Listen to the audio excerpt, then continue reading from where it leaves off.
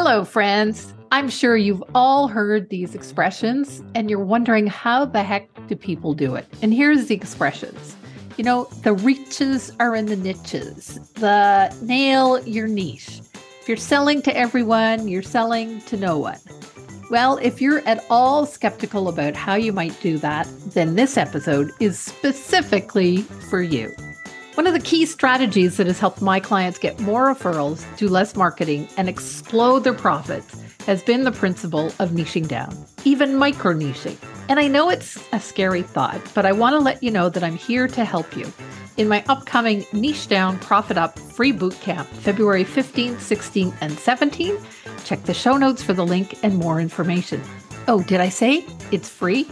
Okay, on to today's episode. Welcome to the Grow Equation Business Podcast. I'm your host, Diana Lidstone, and I've been an entrepreneur for almost 40 years, helping consultants, coaches, and other experts differentiate their businesses and then scale to 7 figures. Over the years, I've met so many business owners like lawyers and accountants, financial advisors, consultants, all who are experts, but they're overwhelmed and overworked. You see, they've built their business on a concept that to make more money, you have to work harder. It's kind of an equation. This podcast is here to share tips, strategies, and tools to help you end that hustle so that you can actually have a real life. So you can travel the world, so you can go to your kids' hockey games. Sorry, but I'm Canadian. Or if you like, spend time like me with your hubby and new grandbaby. You can build a well-oiled business machine that works without your direct daily input so that you can actually lead your business to new heights. That's what I want for you, and that's what this podcast will help you. So if you're ready to work less and profit more, let's dive into today's episode. Yes, I know you've all heard riches are in the niches, nail your niche, all those, cliche things. But perhaps you're just a little freaking skeptical about how this could help you scale your business. Now, this is part 3 in my series of niching down. Check out episodes 63 and 64.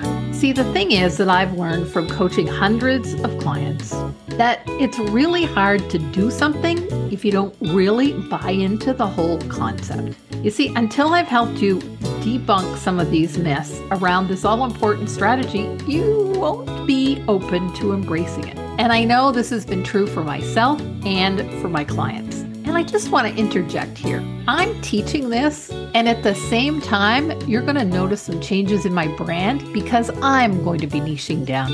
I'm going to be micro-niching. Okay? So while you go through these 5 myths that I want to share with you, I want you to ask yourself if any of these might describe how you might be feeling. Maybe your thoughts or your concepts on niching down. Maybe you've said the same thing to yourself about niching down, but understanding why you might feel this way and what solutions there are to shifting your thinking is the first step on finding your true path to your profitable niche. You see, my goal for this episode is to help you remove all those doubts, the resistance, so you can grow your business faster.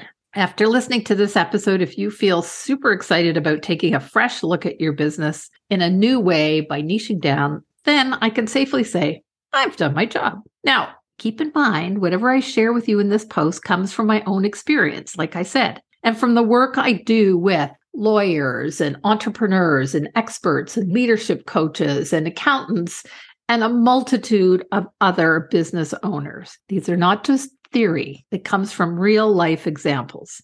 And the best part of this is just by listening to this, you're preventing yourself from making the same mistakes I made in the past. Not a bad deal, right? So if your answer is a huge hell yes, then you're ready to dive in.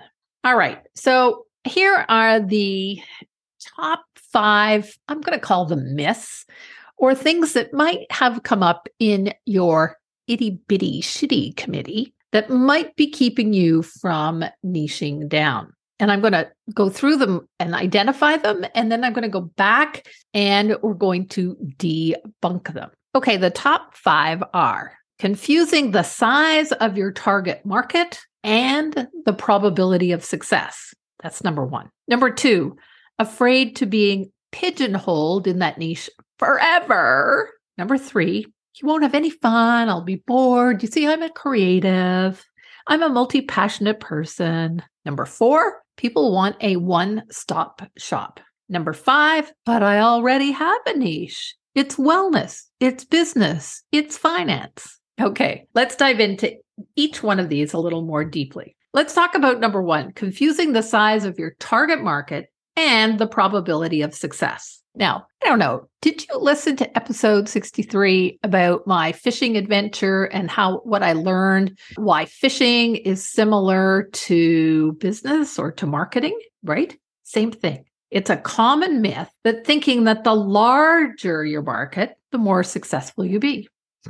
Fact is, when you specialize in one type of customer, or as I said in episode 63, one type of fish, and you deeply understand that customer's needs, the more likely your success. Now, here's an example. Well, I personally can't imagine paying $900 to almost $3,000 for an iron. Yep, that thing that you sometimes use to press your clothes. There's a Swiss company called Laura Star that manufactures and sells high-priced irons to a very niched small group of people who want to professionally press their clothes at home. It's an extremely profitable and sustainable niche that has allowed the manufacturers to become innovative and produce a very high quality product. My client example, Milena Cardinal was a generalist lawyer in a small city here in Ontario, and she was truthfully just barely surviving, working 24/7 and had no life. She narrowed her niche to real estate investors, found her ideal clients at events, making her marketing easier, spoke at those events, and then built strategic alliances. And you can find out more about this in episode 11. Truthfully, Milena did not feel comfortable niching down, and neither did her staff. They really quite objected. However, when I asked her during our coaching session, on Zoom like this, whether she thought there were enough serious real estate investors in the province of Ontario to take her business to the $1 million mark, she paused and there was this great big smile. And then, hell yeah. So instead of thinking bigger to be successful, I challenge you to think smaller. Okay, myth number 2, afraid of being pigeonholed in one niche forever. Now, I've heard from entrepreneurs things like, well, what if I change my mind? What if I don't like my niche? Can I change it in the future? Fact, as your business evolves and as you evolve, your customers will grow along with you. This is why you can often micro niche. So, small business example, financial advisor who focused on helping entrepreneurs build wealth, it's already a niche, actually further narrowed her niche to entrepreneurial couples, solving very different problems, but still solving a similar problem. You can find my interview with Wendy Brookhouse in podcast episode 16. Now, some of you might be thinking, well, that's fine for those people. It's fine for those big companies. But how do I do it myself? And as I alluded to earlier, I'm going through the same process, and I'm here to help you implement this. So you want to implement, simply register for my free bootcamp, Niche Down, Profit Up. And the link, the registration details are all in the show notes. Okay, we've done number 1, we've done number 2. Here we are, number 3, a fear of being bored. I'm multi-passionate. I like to serve lots of different people. Fact, a fox can't chase 2 rabbits and be successful. Just think about that for a moment. Now, as an equestrian, former equestrian, I used to say, my ass can't sit on 2 horses at once. It doesn't work well. Focusing on solving one problem or chasing like the fox, if he chased one rabbit, he'd be much more successful. The same is about being bored and being multi-passionate. But I want to raise this question. Have you ever been asked to do something you kind of didn't know how to do, or something that was really outside your comfort zone? Maybe it was just something as simple as going to the movies with someone you don't like that well. And what happens is our brain immediately comes up with I'll use this word in air quotes, excuse to keep us safe from the discomfort. Well, my friends, niching down is kind of like that. For some of you, it may be an unfamiliar concept, something that causes discomfort, So ask yourself, are you just coming up with an excuse to keep yourself safe? I'd love for you to give it some real thought. Which is it that you would rather have? Explosive success or be chasing two rabbits? If you really stop and think about it for a moment, you probably realize there's some merit in what I'm saying. Don't chase two rabbits if you want to be successful. Okay, myth number 4. People want a one-stop shop. Fact, people actually pay, and handsomely pay, by the way, to have one problem solved at a time. So ask yourself, do you actually have the capacity or the bandwidth for a one-stop shop? Second question would be, is a one-stop shop truly all your zone of genius? The fact, creating a one-stop shop isn't the place to start. Focus on building your reputation on solving one problem first. Now, I'll share with you an example. My good friend and my go-to web gal, Genevieve Rochon, has built a reputation for building results-driven websites for coaches, consultants, and speakers. That's where she started. That's what her website still says. However, several years down the road, she now has an agency, a one-stop shop for coaches, consultants, which includes branding and websites and content delivery. Still the same niche, but eventually she built out her one-stop shop. You see, build your reputation around solving one problem.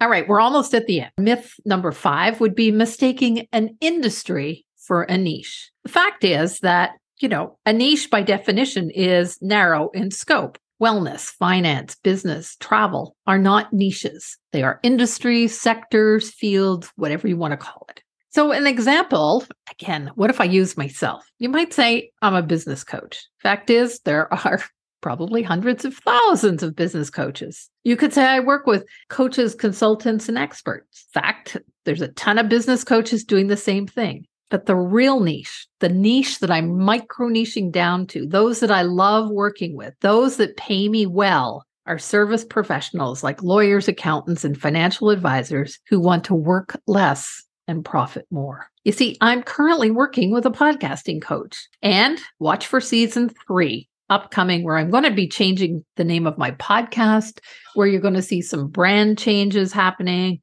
And it's all because I'm narrowing down. Now, when I was on the call today with my coach, and we finally came up with this name, and we finally specified who I wanted to work with, he goes, "Oh my God, I love this name. Already I can think of at least 2 podcasts where you should be a guest on." The more specific you are about specializing, not only the more money will you earn, the easier your marketing will be. Wow. Debunking 5 niching myths. Now, I hope this has brought you some clarity and some calm, if you will. Let me recap. The top 5 are 1, confusing the size of the target market and the probability of success. 2, afraid of being pigeonholed forever. 3, afraid that you won't have any fun, you'll be bored.